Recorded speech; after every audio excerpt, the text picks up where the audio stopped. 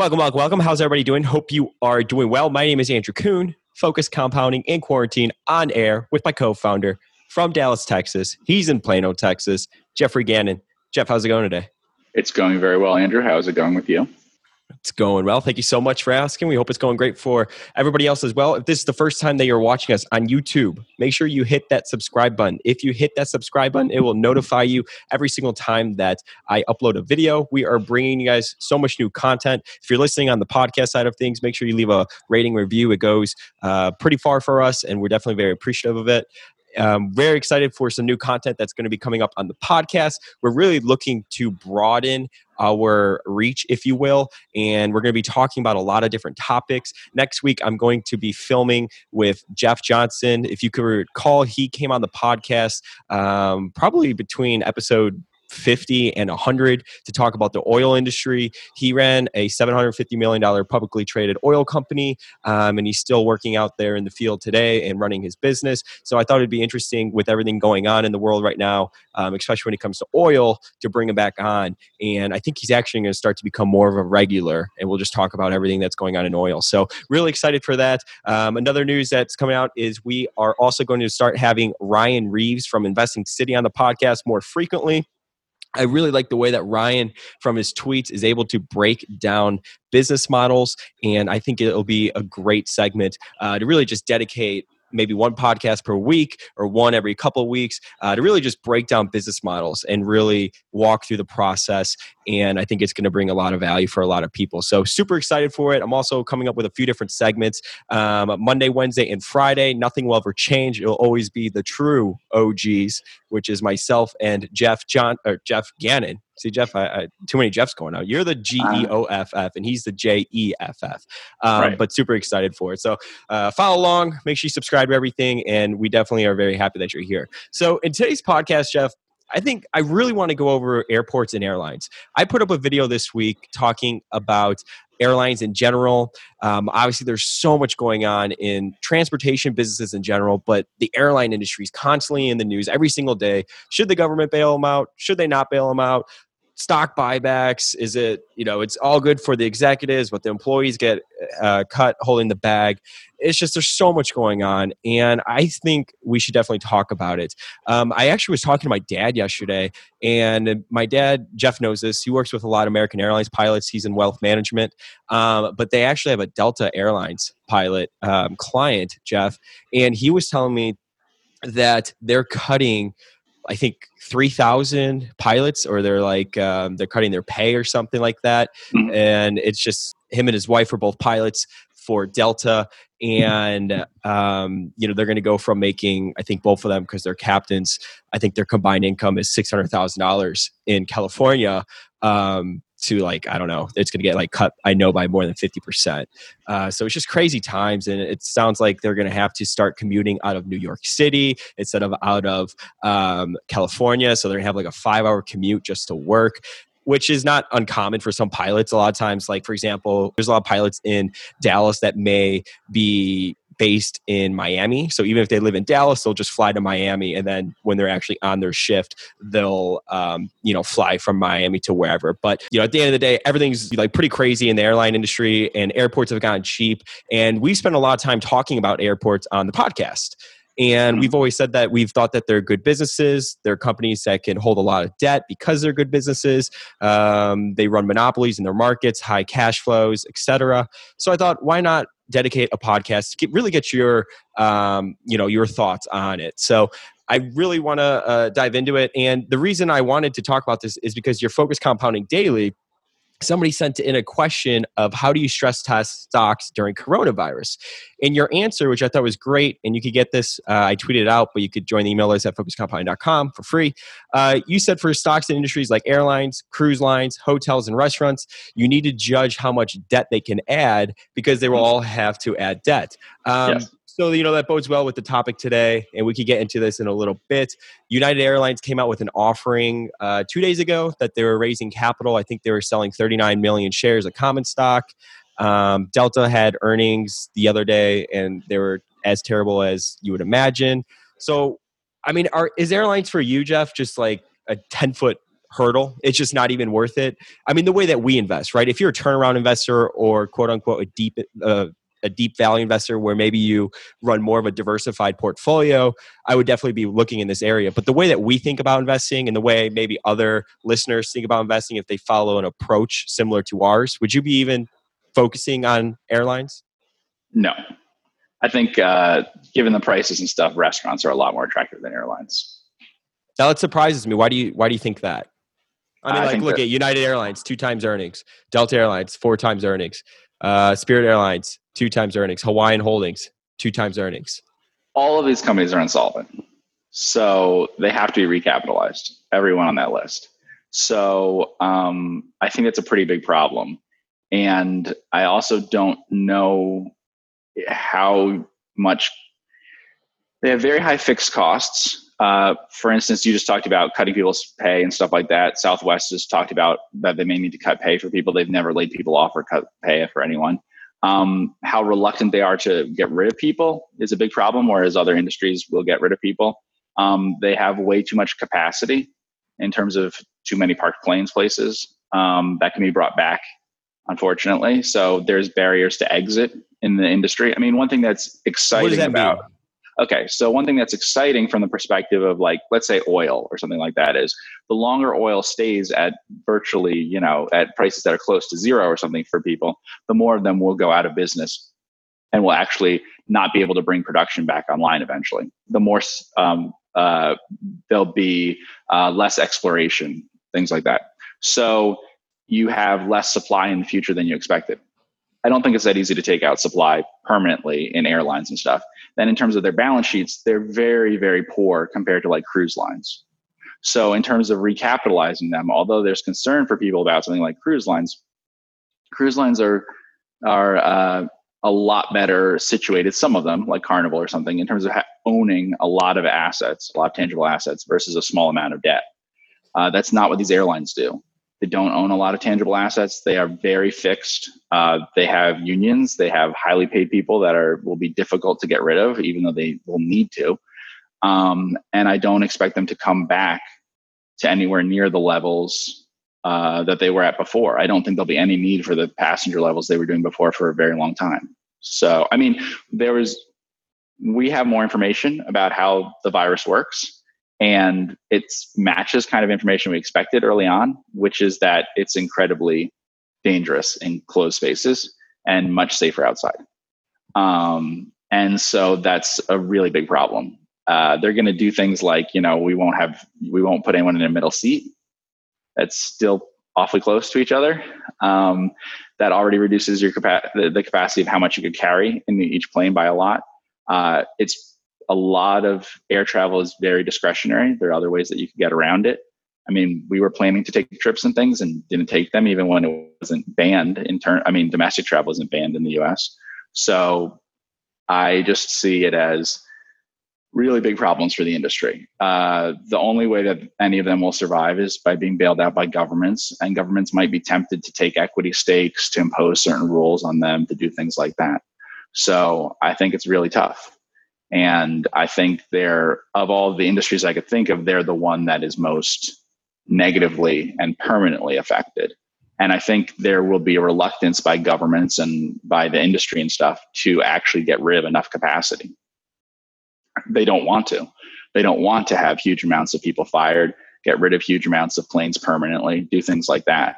Whereas I think those are the kinds of things that probably need to be done. They'll probably be more allowed to do that in oil. Like there'll be less government intervention and stuff to bail them out. But if you're bailing out a lot of companies like this, if they are bailed out in an attempt to keep them operating at the same levels they were before, that's very, very bad for the industry. The benefit you get from a depression in industry is that it wipes out a lot of supply, and so you can come back strong from that. If you keep everything on its feet after depression-like conditions, and this is a depression in airlines, their traffic dropped by more than anything drops in depressions normally. If you don't take out a lot of that capacity and stuff, if you don't cut your costs by huge amounts, then you're not going to be in a good position coming back for several years. And I don't expect air travel to come bouncing back in a huge way. I mean, they'll come back off of the levels of nothing right now, but I don't know when we'll ever get back to the levels that we saw last year, for instance. Do you think it's different than 9/11 because it's not like the matter of improving security at airports and I guess people just getting comfortable again flying? Because in this situation, it's, well, you could actually, get sick in close proximity of other people. And so people will be more worried about that. Yeah, I was actually on an airplane on the 1 year anniversary of September 11th, and there was some effect. Some people on the plane asked, like, why is this plane practically empty? And they said, I was flying into New York, and they said, we weren't sure anyone was going to show up. Apparently, people didn't want to fly on the exact anniversary of September 11th into New York. But there are people on the plane and stuff. And it is very inconvenient, the travel things that happened after 9/11. But I don't know how many people were actually concerned about danger to themselves and others. This is obviously dangerous to travel on planes, and it's something that's very easy to not do. Just being like a full-on contrarian, and this is a little bit off topic. I mean, do you think the odds, look, plane tickets are so cheap right now, right? I was looking at flights to Chicago from Dallas, and I think it was $40 or $35 or something like that for a round trip ticket. And I was thinking, I'm like, being a contrarian, rolling the dice a little bit and thinking about like risk reward versus just the odds of actually getting it. It's like, it's got to be pretty de-risked now because who's flying? Nobody, not a lot of people. I think Delta said that their flights were down like 90% or something insane. And they have to be, they've taken precautions to mitigate the virus spreading. And we know more information about the virus. And it's just like the odds of actually getting it probably have to be totally de-risked right now, I wouldn't be concerned about going on a plane or a cruise. Because I could throw a mask on, I could throw gloves on and be like, hey, I just paid $45 for a flight. Now, I wouldn't do that because, look, I'm not going to go be around my parents and expose other people. I'm not like that. I'm not making that case. But I was just kind of thinking about it. I was like, you think like odds of actually getting it. Now, the risk reward probably isn't the best because what's the risk? Well, you get it and have a chance. Maybe at my age, I don't have a high chance of dying. But if I spread it to somebody else, like that's not worth a $45 ticket, obviously. But I was just, kind of thinking about that. I'm not concerned about the risk reward. We could do some of the math on it. I don't think the risk reward for coronavirus. I don't think the risk reward. Well, I don't think the risk reward for coronavirus is that concerning. I think your chances of eventually contracting coronavirus are very reasonable. You have a decent chance of contracting coronavirus anyway, whether you fly in a plane or not. And I think that the death rate is high compared to other things that you do, but it's I've assumed from the beginning the death rate is 0.75%. Now, it could be higher than that. But so far, what we've seen with like New York and stuff surveying people, it doesn't seem like it's a lot higher than that. So that was in line with what I expected, when we heard about the first cases and trying to figure out what the information was from them, which means it's vastly underreported how many cases there are. So, it's meaningful, but if you're comparing like taking a traveling on a plane or a cruise one time or something versus certain behaviors you engage in daily, it's not something that's going to take a lot of years off your life. No. People drive and drink and smoke and do all sorts of things on a daily basis that if we did the math on could take more years off of their life. People were concerned about terrorist attacks, which have such a small chance of happening and affect such a small number of people. So I think people's reactions to things may be different than what the statistics say. This is a bigger issue about coronavirus and stuff. I don't expect people to respond to a lot of things in exactly the way you might expect based on like the actual odds of getting the virus and the odds of dying from it. I think that what you'll see is, and I've seen it just by doing things in my daily life and stuff, because of the precautions taken for it, those make a lot of things a lot more unpleasant. And so that's a big deal. You can open up casinos or something, or you could have restaurants and things. But if you intend to have restaurants in which everyone's wearing a mask, I don't think that's the same experience as what you had before. Yeah, totally. If you have to have all casino employees and stuff wearing masks and things, and and having plastic things blocking them off from you and all that sort of stuff on an ongoing basis is a little difficult. It's even difficult for things like if you open Starbucks up and lobbies of Starbucks and, spaced out the tables and things, it's not going to create the same atmosphere that there was before. So, and people are aware of that. I mean, some of the industries are, I think, pretty realistic about that. I had mentioned like a movie theater company before. I think they're very realistic about what's happening. And there's a reason why they're talking about like reopening in mid-July and things not being back to normal at that point, because they feel it'll really have an effect on people going out and doing things at a movie theater that they don't have to do that way. And you don't have to travel for the most part. And this affects that a lot. I mean, certain airlines, I was looking at Southwest pricing and stuff, and it's clear a long time ago that Southwest gave up on the idea of pricing things low enough to fill up planes and stuff, which is normally what they do. So they're not seeing elasticity of demand.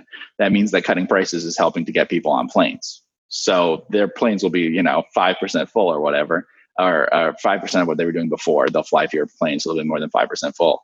But, they'll be down 95% or something in terms of traffic, regardless of whether they charge $100 or $40 for a ticket. And that's not normally how they behave. They know that they have programs in place to cut prices to fill up planes. Cruise lines have the same thing. So it's interesting to look at them and see the problems that they're having, which is that there's no response to that sort of thing. The other thing that's a major problem for industries like this is huge differences in people's behavior because of how long the shutdown lasts. So you're very dependent on if you have a favorite restaurant that you go to, if you go to movies every so often, if you're used to being a frequent flyer or whatever, a certain way of living your life, that gets disrupted in a way that teaches you that there are alternatives to that. And that permanently changes behavior. Now, I think we generally overstate how permanent the changes will be. But when I say permanent, I mean like 2025, not 2020, 2021, things like that. And, if you have large portions of the population which doesn't have any immunity to the virus or doesn't have a vaccine, which I assume would be the case for the next couple of years, I don't think you'll see normal behavior. And that's very difficult because airlines that are mostly not full are not profitable airlines. So, and then there's my bigger concern of the thing of that there won't be a reduction in supply quite as you'd expect. So you'd expect, without government intervention and stuff, that you have big mergers of airlines and you take out lots of different capacity on a more permanent basis and stuff. And I don't know if that'll happen. And so then you have the problem that as you have a recovery, you could have supply flowing right back in, and you could have low load factors and things like that. So that's a concern. This isn't like the railroad industry or something. So it's fairly easy for them to bring back on capacity, and that would be worrying and something that they might do. A lot of airlines might do, unless there's some coordinated effort. And technically coordinated efforts are illegal. Will their governments remove certain antitrust things and stuff to help airlines work those things out? I don't know. But so far, the plans and things that I've heard haven't been good for shareholders of the companies. They haven't been good for earning a decent profit. Mm-hmm. No, especially if you come on with more debt and stuff like that, that you have more debt to service and things like that. So, from the things that we've talked about so far, it's either diluting you at low prices or putting on debt. It's crazy, Jeff, right? And we've talked about, the government potentially bailing out airlines. And I'm sure you saw it the other day. Our president was saying that they're going to put together a package for oil companies. At what point, it's like, would you bail out oil companies, these businesses that went into this, having a ton of debt? What's the answer? I don't know the answer. I got some emails from people, and look, I'll just make an example of this, right? So Harold Hamm, I think that's his name. The dude wrote Google it, a divorce check of like $970 million. Should you, to his wife, his ex-wife, is that a guy that you want to bail out when things go bad because they have a ton of debt and, now there's just absolutely no demand for oil? What do? You have to let some companies fail. And my fear is, Jeff, is that they will let the small businesses fail, the mom and pops. Well, they may have Yeah, they may have no choice with small businesses. I mean, that's one of the reasons why I think the restaurants are more interesting, because even if the government tries at all sorts of levels to bail out all the small businesses and restaurants, it won't work because they don't have enough cash on hand. Many of them don't have banking relationships that would allow them to get even stimulus check type things to them quickly or loans to them quickly. So they'll just fail and close down and stuff. And so you can't bail out very, very small businesses. You can't bail out one person businesses and things like that. And so, a lot of the restaurant industry is very local and it's one location, places and stuff like that. It's not all big concepts. So those will go out of business. They can much more easily get money to big companies, and big companies have other ways to access capital. So, I mean, that's what we saw in the Great Depression. That's a big reason why I think there had been a bias for many, many years for larger cap stocks and stuff, is because people who lived through the Great Depression saw that a surprising number of very big companies did not actually fail. Like corporate bonds for very big companies had a surprisingly good record through the Great Depression, whereas small companies, even very successful ones, were wiped out because it's very hard for them to get money. And, that's true now. That's why I think that like things like restaurants and stuff, it's much easier because so much of the industry is very small players for them to get wiped out, which creates a much better situation when there is a recovery a few years down the road or something, that you'll have fewer units, fewer restaurants around. And if you have fewer restaurants around, that makes a much better situation for having high utilization of the assets that are left, which is often what, you want to see in an industry you're looking for recovery. You don't want to hear about an industry that has a big drop off in demand and hasn't cut supply enough. I mean, that's why oil prices dropped like they did. It's because oil supply, for weird reasons, wasn't declining at all. In fact, there was an effort to increase it for a little bit there. So that was a bizarre behavior, and that's something that you won't see in like an example being the restaurants. So I think industries that aren't dominated by a few very big players are more attractive because the small players will be wiped out. And if you're buying into the remaining businesses, that's what you need to have happen. When you have huge demand destruction, you need to have a huge supply destruction.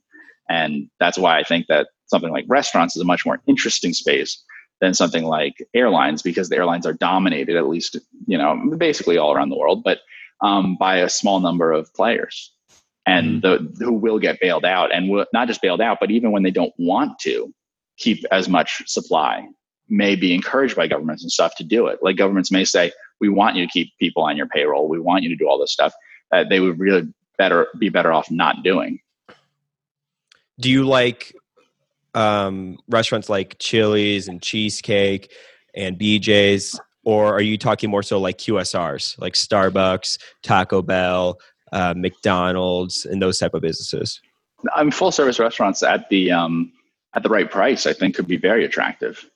I mean, they will have problems for a little while, for a few years, but there's no reason why, 5 years from now, the earning power of restaurants isn't, I shouldn't say the earning power, but there's no reason 5 years from now why there'd be any difference in behavior in terms of people going out to restaurants. I would expect in 5 years, it'll be exactly the same, Yeah, I agree with that. And so it would be good for those companies if huge numbers of their local competitors are wiped out. That's what would benefit them the most. I mean, that benefits them in lots of ways. It eliminates supply from those things so that it becomes tight in terms of you have very full restaurants when people do want to come back to things. It also has great things for you for labor, because all the people who've been working in restaurants now are readily available for you to hire at reasonable prices. There's now tons of people who've worked as cooks and things who don't have jobs. And there's tons of people who ran their own restaurant before and are out of business. Maybe they can be the GM of your individual location. There's lots of things that are attractive about that if an industry has a big wipeout of smaller players in it. If an industry doesn't, that's more concerning to me, and that's where I'd be worried about airlines. I am thinking that there won't be enough done to take out. I don't think you'll see a lot of airlines actually fail compared to what you would expect. Whereas I think you'll see huge numbers of restaurants not reopen, or reopen briefly and then be out of business sometime this year or next year. What about airports? So airports are interesting. They clearly won't be allowed to shut down. I mean, they're permanently shut down. They have big risk of government involvement. They're heavily, heavily indebted, but they have an asset that's very attractive. And it depends on what the shareholder base is and how much the government can be involved with things. Several of these airports have large shareholders, which are regional governments or national governments or something. And those may want them to do things to have high amounts of traffic, like having low fees to charge the airlines, so that they keep moving lots of traffic through their airports, as opposed to like raising prices all the time, raising prices a little bit on the fees to land, take off and stuff. So I would want one that I think has debt spaced out nicely and can access debt markets, and that probably has a little bit more business friendly shareholder base.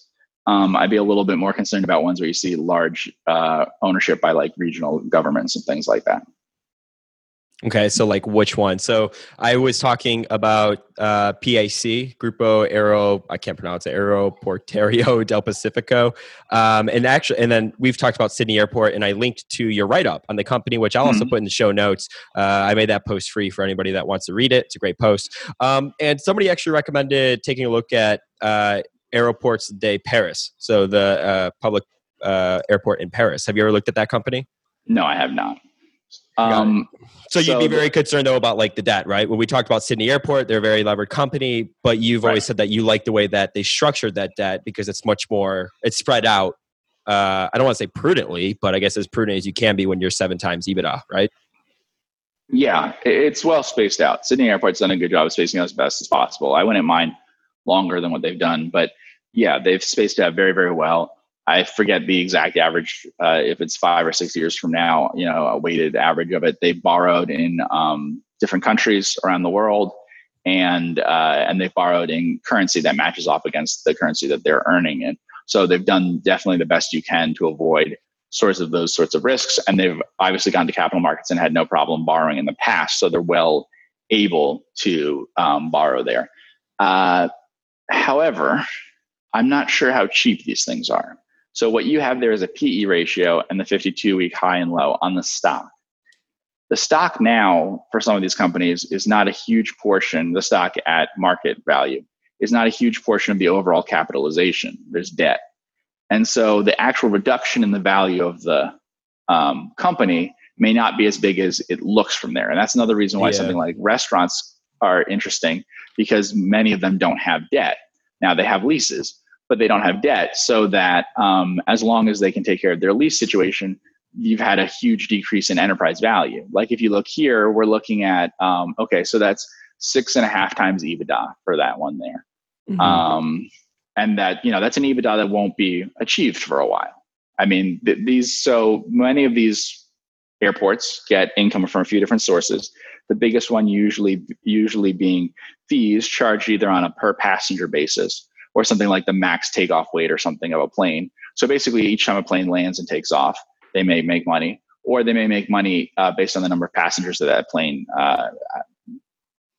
brings in. So those are one of the things they do. They also can make money off parking and things like that. And then they make money off the rents from like duty-free shops and restaurants and all those things that you see in an airport. All of those are very challenged sources of income right now. Sure. I don't know that you'd expect those places to pay you rent. I don't know that you'd be collecting a lot of fees from airlines, and airlines are going to need, or they're going to want, lots of concessions from you in the future in terms of cutting costs for them to help them out so that they don't go out of business, they don't lose their slots and things like that. So, that's cheap.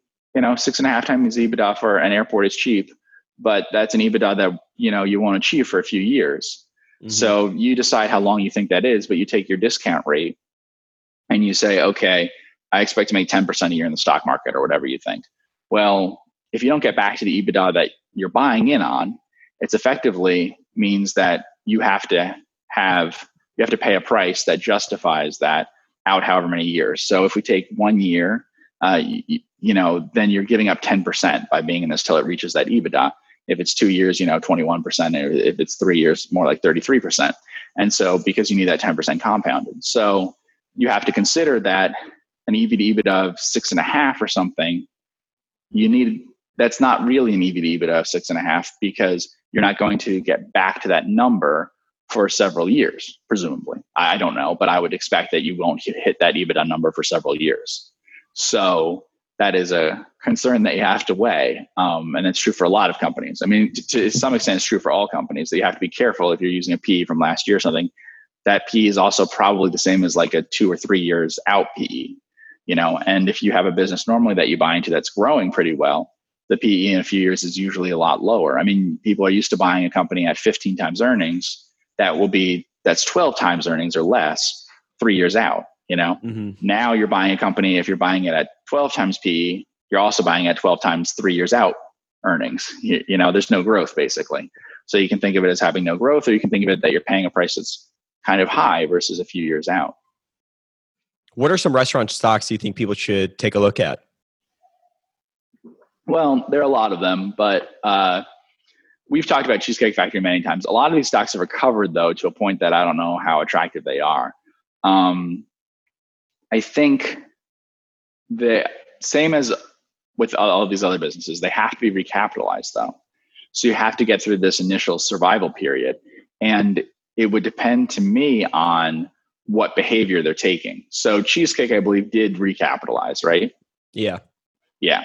So Cheesecake did a recapitalization, which I think is a good idea. I was talking to someone about this. And the most important thing, obviously, is if you're one of the bigger players in your industry,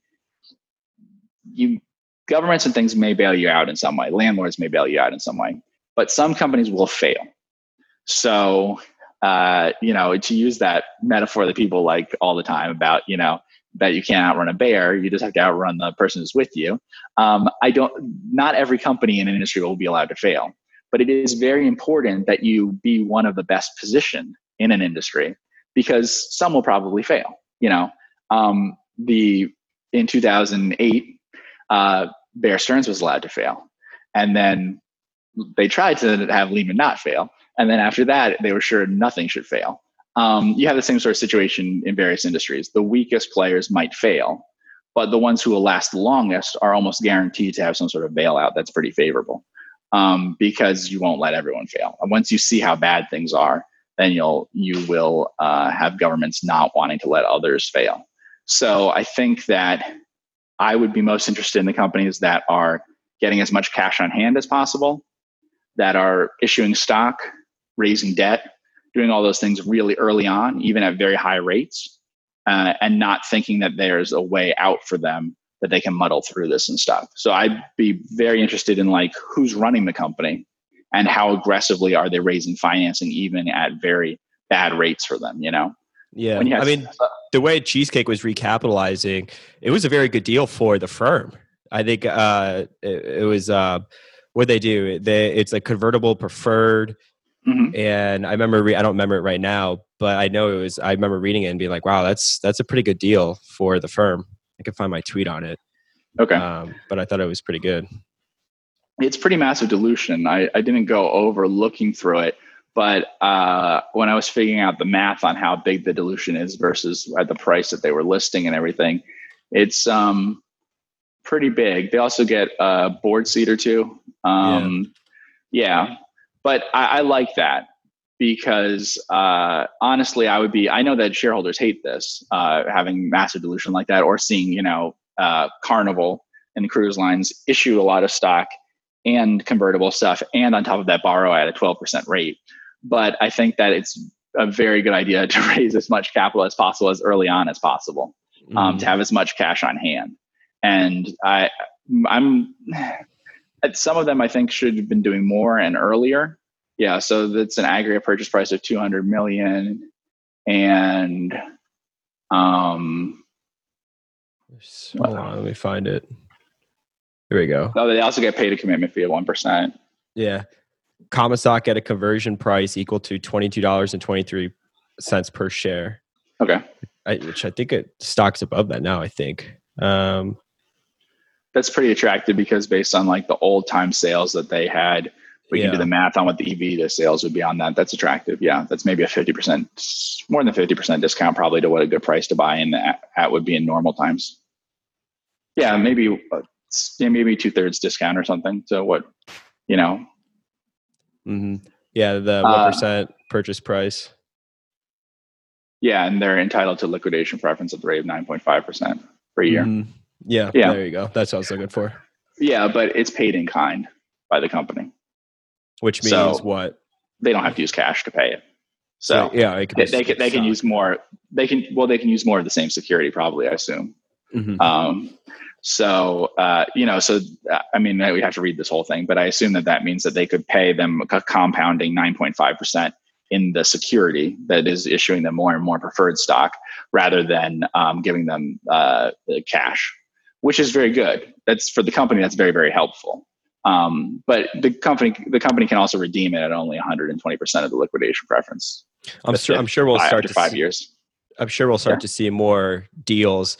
Were you surprised to see that? I mean, Munger's daily journal portfolio came out. He didn't do anything. Yeah. He hasn't made any changes.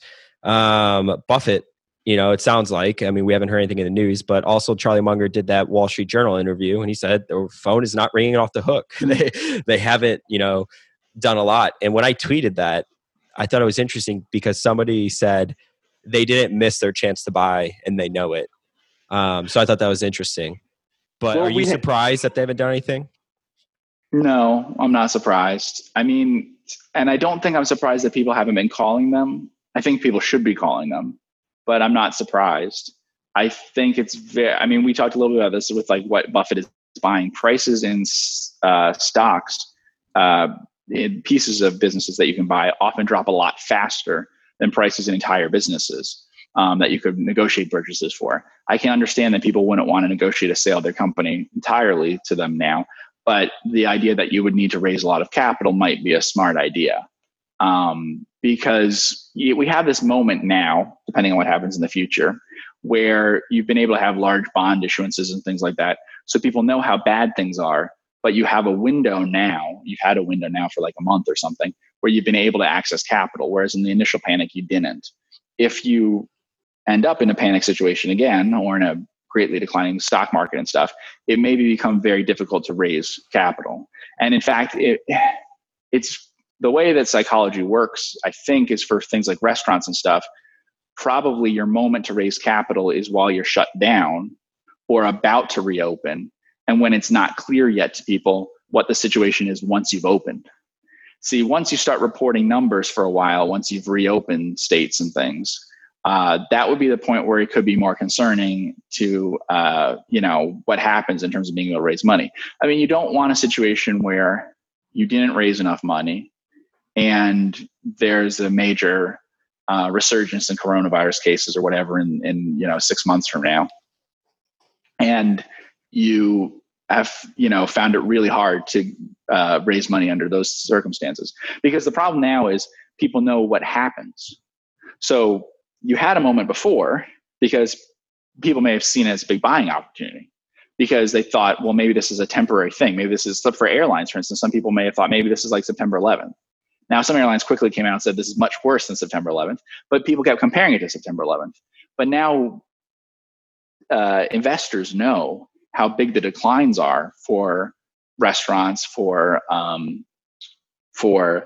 airlines and things like that. And so if something were to happen again later, the reaction could be much worse. The difficulty of raising money could be much, much harder than it is in a moment where you have some people seeing a good opportunity to buy and stuff.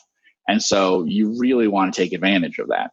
And that's, gaming things to a certain extent. But what you always want to do is you want to borrow money when it's available and not borrow money necessarily when you need it. You shouldn't be borrowing money when you need it, because if an industry rates, right? if an industry, or it's just not there. I mean, it's very possible it just won't be there in the future. I do worry about that for restaurants and stuff. That Carnival borrowed at 12% and stuff. I don't see that as a bad rate for them to borrow at.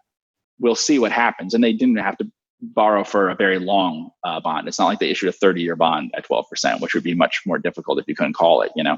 They borrowed for a relatively short period of time at 12%.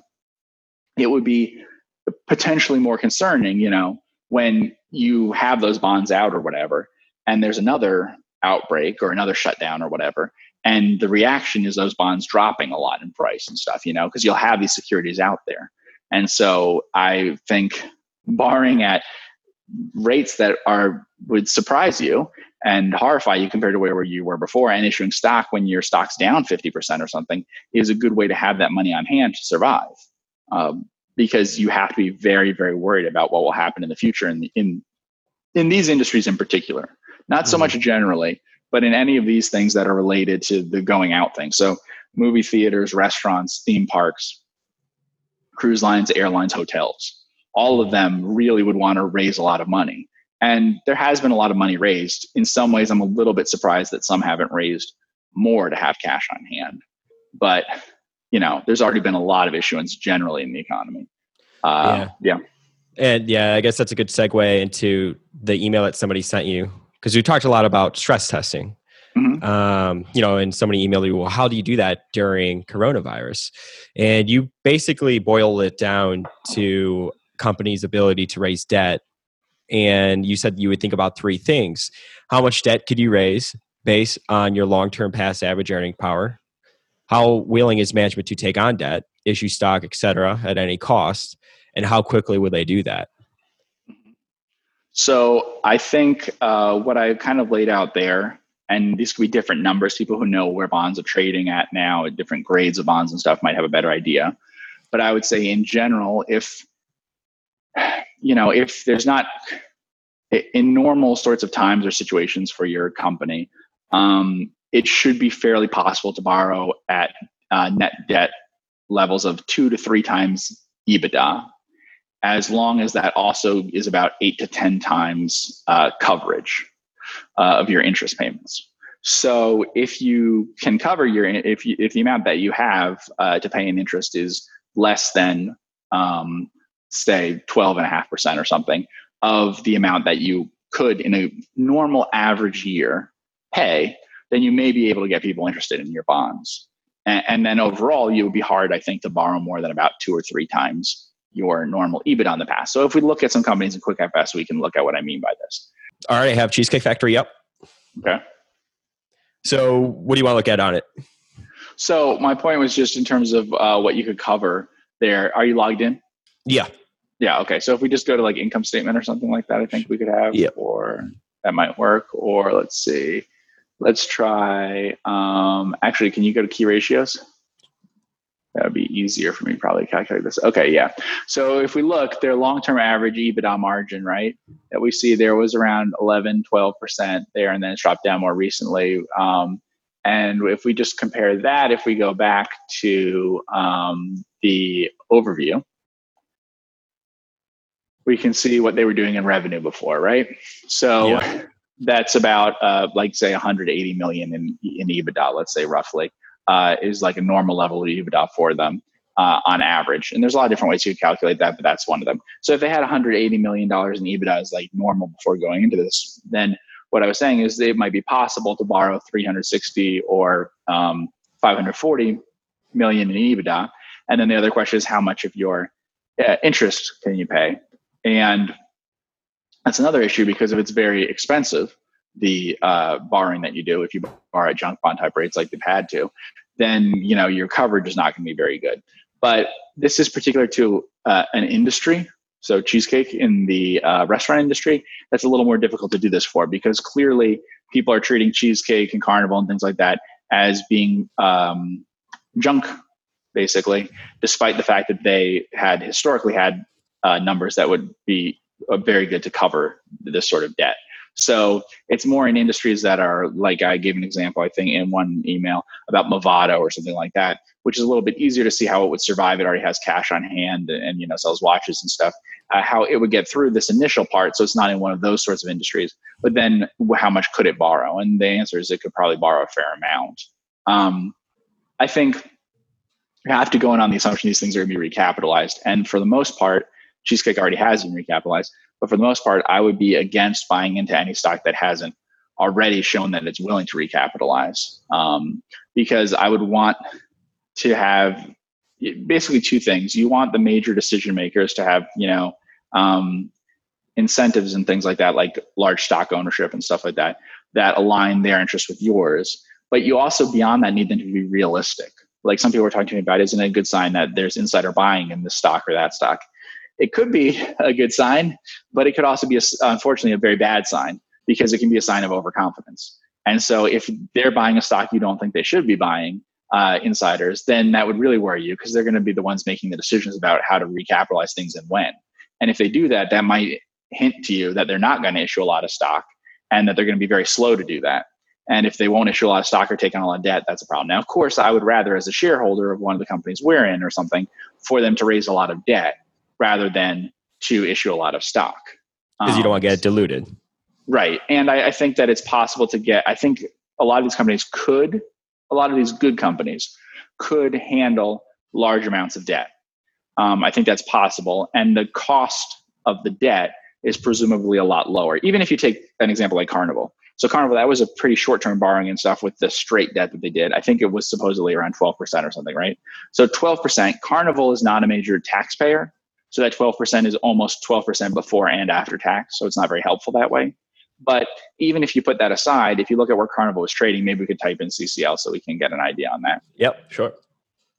So if we look at where they were, the stock was around $8 or so when they did the common stock issuance, and they did borrowing at around that price. So if you look historically at what the stock was earning, let's just look at some things like that, like earnings per share, right? So their earnings per share peak happened back at about $4.44, something like that. Yeah. And so you had several years there where they were, in that range. So let's say their worst years at the bottom of that were like, still better than $1. And their best were not as good as like, $5 something. So let's say $1 to $4. So let's say they're earning $1 to $4 a share over the last 10 years, right? And that's what they could be earning again.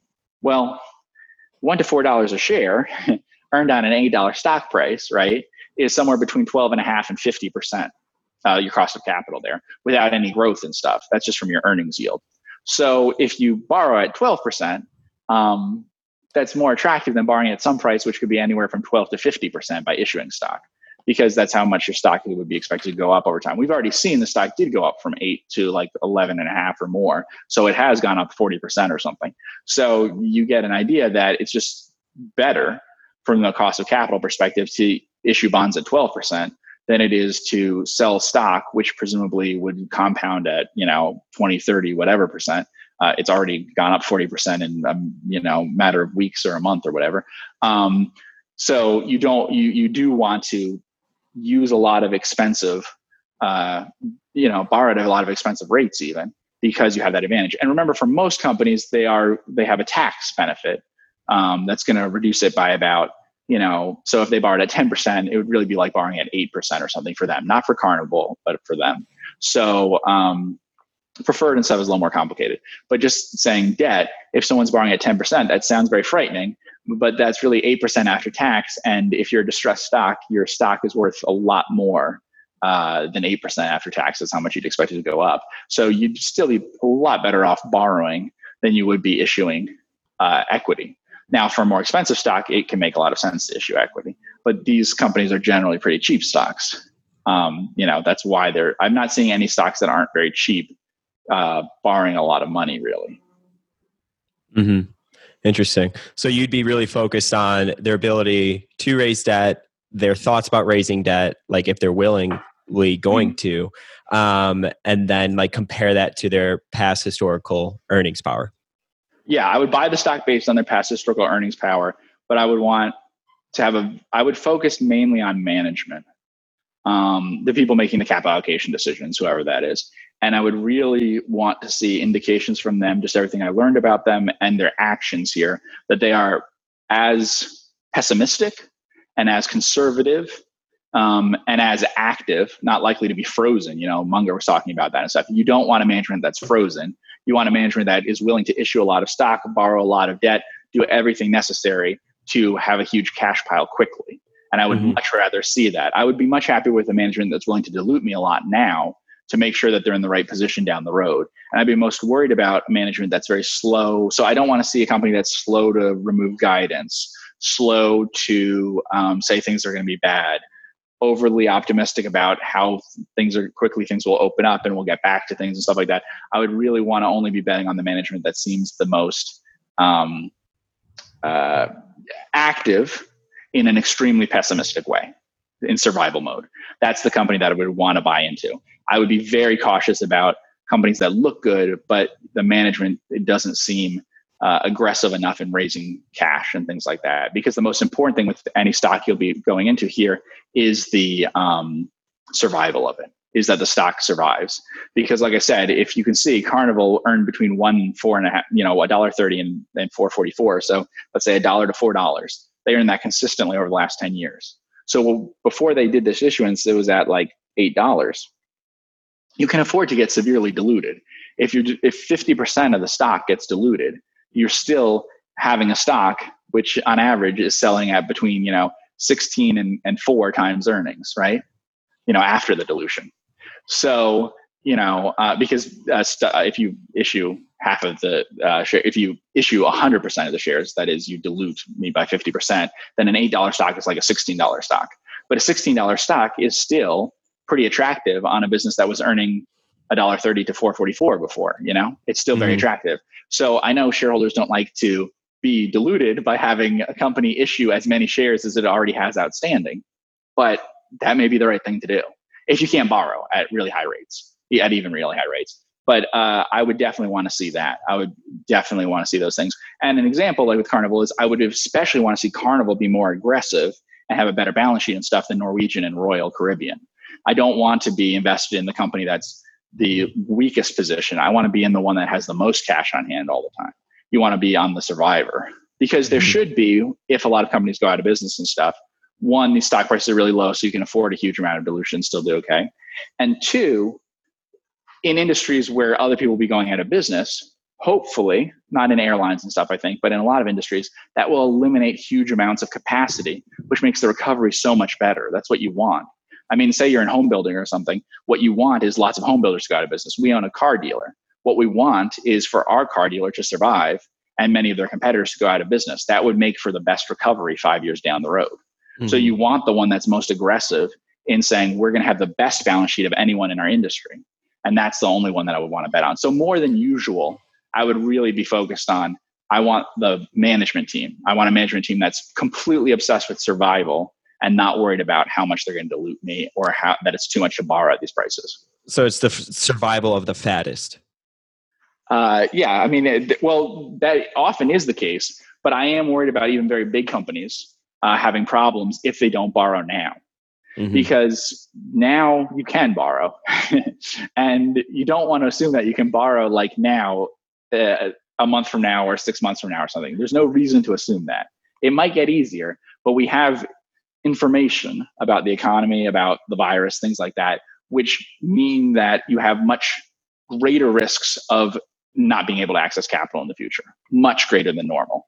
So you want someone who's thinking, I don't want to have that problem. And to some extent, I think like what you're talking about with Munger and stuff falls into that category.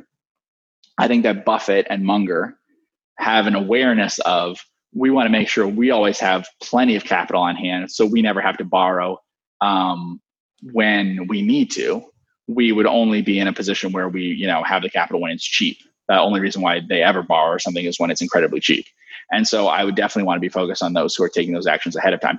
I mean, really, I want to be focused on those companies that the shareholders are revolting against them, saying that they're doing dumb things by borrowing at these high rates and by diluting them. I want the ones that the message boards and stuff are saying are idiots, because then that the people think they're overreacting. And I would definitely want to be in the companies that people say are overreacting. It doesn't work as well if your PE is 20 or 30 or something. So I'm not saying that. But I'm saying for these very cheap companies in these distressed stocks, the issue is, are you going to survive? And are you going to be in the strongest position when other companies around you are failing or that you can merge with and stuff later? So I just want the company that's going to have the best balance sheet and stuff, because I already know I'm buying at these low rates. If you're buying at a single digit PE, the price is not so important. I could pay 50% more and be okay. If you pay at a 7P or a 10 something or 11P, that's not the end of the world, as long as you know that your company is going to be the one that survives and is in the best position of anyone when everyone else needs money later. You know what I love about you, Jeff, is that consensus means nothing to you. You read it on the message boards and you're like, no. It's funny because you've talked about before how some of the best investments you've made has come from you reading on message boards why the investor is not going to invest in the business. and you just decided that that wasn't important, and you just, completely, disregarded, I guess, his bear case to it, Yeah, I mean, if these companies issue stock, they're going to really annoy people. I mean, for years into the future, they're going to be really disliked by shareholders and stuff. Although I should point out, some of the companies that have issued stock, like an example, Carnival issued stock and convertible. Their biggest shareholder, one of their biggest shareholders, and basically the founder, was probably in some way behind some of those decisions, right? So he's doing himself, right? Right. Cheesecake has someone who's been there since, the beginning. Again, basically the founder. Yeah. So, you should think about that. We talked about Landry's and stuff borrowing at, incredible rates, and also testing probably to see if they could borrow at those rates. But I think those are all good signs, because you don't want to be in the situation of a company that tried to preserve the stock from dilution now, and a few months down the road is having trouble accessing capital. I want for it to be a company that has the strongest relative position in the industry. I actually think that's the most important. I think the most important thing is, if you rank the companies in the industry, cruise lines, restaurants, whatever, who is the one that will fail last? If things get impossibly bad, who would be the very last one to fail? That's the one that I would be most interested in being invested in. Whereas the payoffs that are going to tempt people are the most marginal ones, the ones that you can't tell, are they going to survive or not? Because if you bet on those, you'll do great as long as nothing happens in the future. As long as this is it, then betting on the cheapest company that's on the verge of bankruptcy right now is the best bet. But if any hiccup happens in the future, they're out of business. Whereas the one who's in the best position will hopefully be buying up the ones that are in a bad position and stuff later on. I mean, you referencing Cheesecake Factory, Landry's, and Carnival, how, they're looking to raise debt, they're issuing stock, trying to do whatever they can to, quote unquote, not stay frozen and build a cash pile. Did you read about Richard Branson? I mean, he's literally taking out a loan against his island, Necker Island. Mm-hmm. Talk about skin in the game. Yeah. In the Virgin Islands. So no, it's definitely very interesting. Cool. Well, this was a very good podcast. I think it's going to help out a lot of people, especially when it comes to, there's a lot of businesses that could be cheap right now, and it's good to filter through the noise and think about, how do you stress test it? Which companies are going to be around? And it sounds like the conclusion is you would be very focused on the management teams and their ability not to stay frozen, and hopefully be able to take advantage of, their competitors going out of business, which is going to happen. Mm-hmm. Yep. Cool. Well, I want to thank everybody so much for tuning in with Jeff and myself. If you are watching us on YouTube, hit that subscribe button, thumbs this video up. Mondays are fun Mondays. Monday Fun Day is our question and answer day. So if you have any questions for Jeff, leave them down below in the comment section, and I will pull them and we will ask them on Monday. I will also tweet out a Q&A call for questions on Monday as well. So be on the lookout for that if you'd rather ask through Twitter. I really appreciate all the support from everybody. If you're watching or listening on the podcast side of things, a rating review goes a very long way for us. I'll thank everybody so much for tuning in. Have a great weekend, and we will see you on Monday.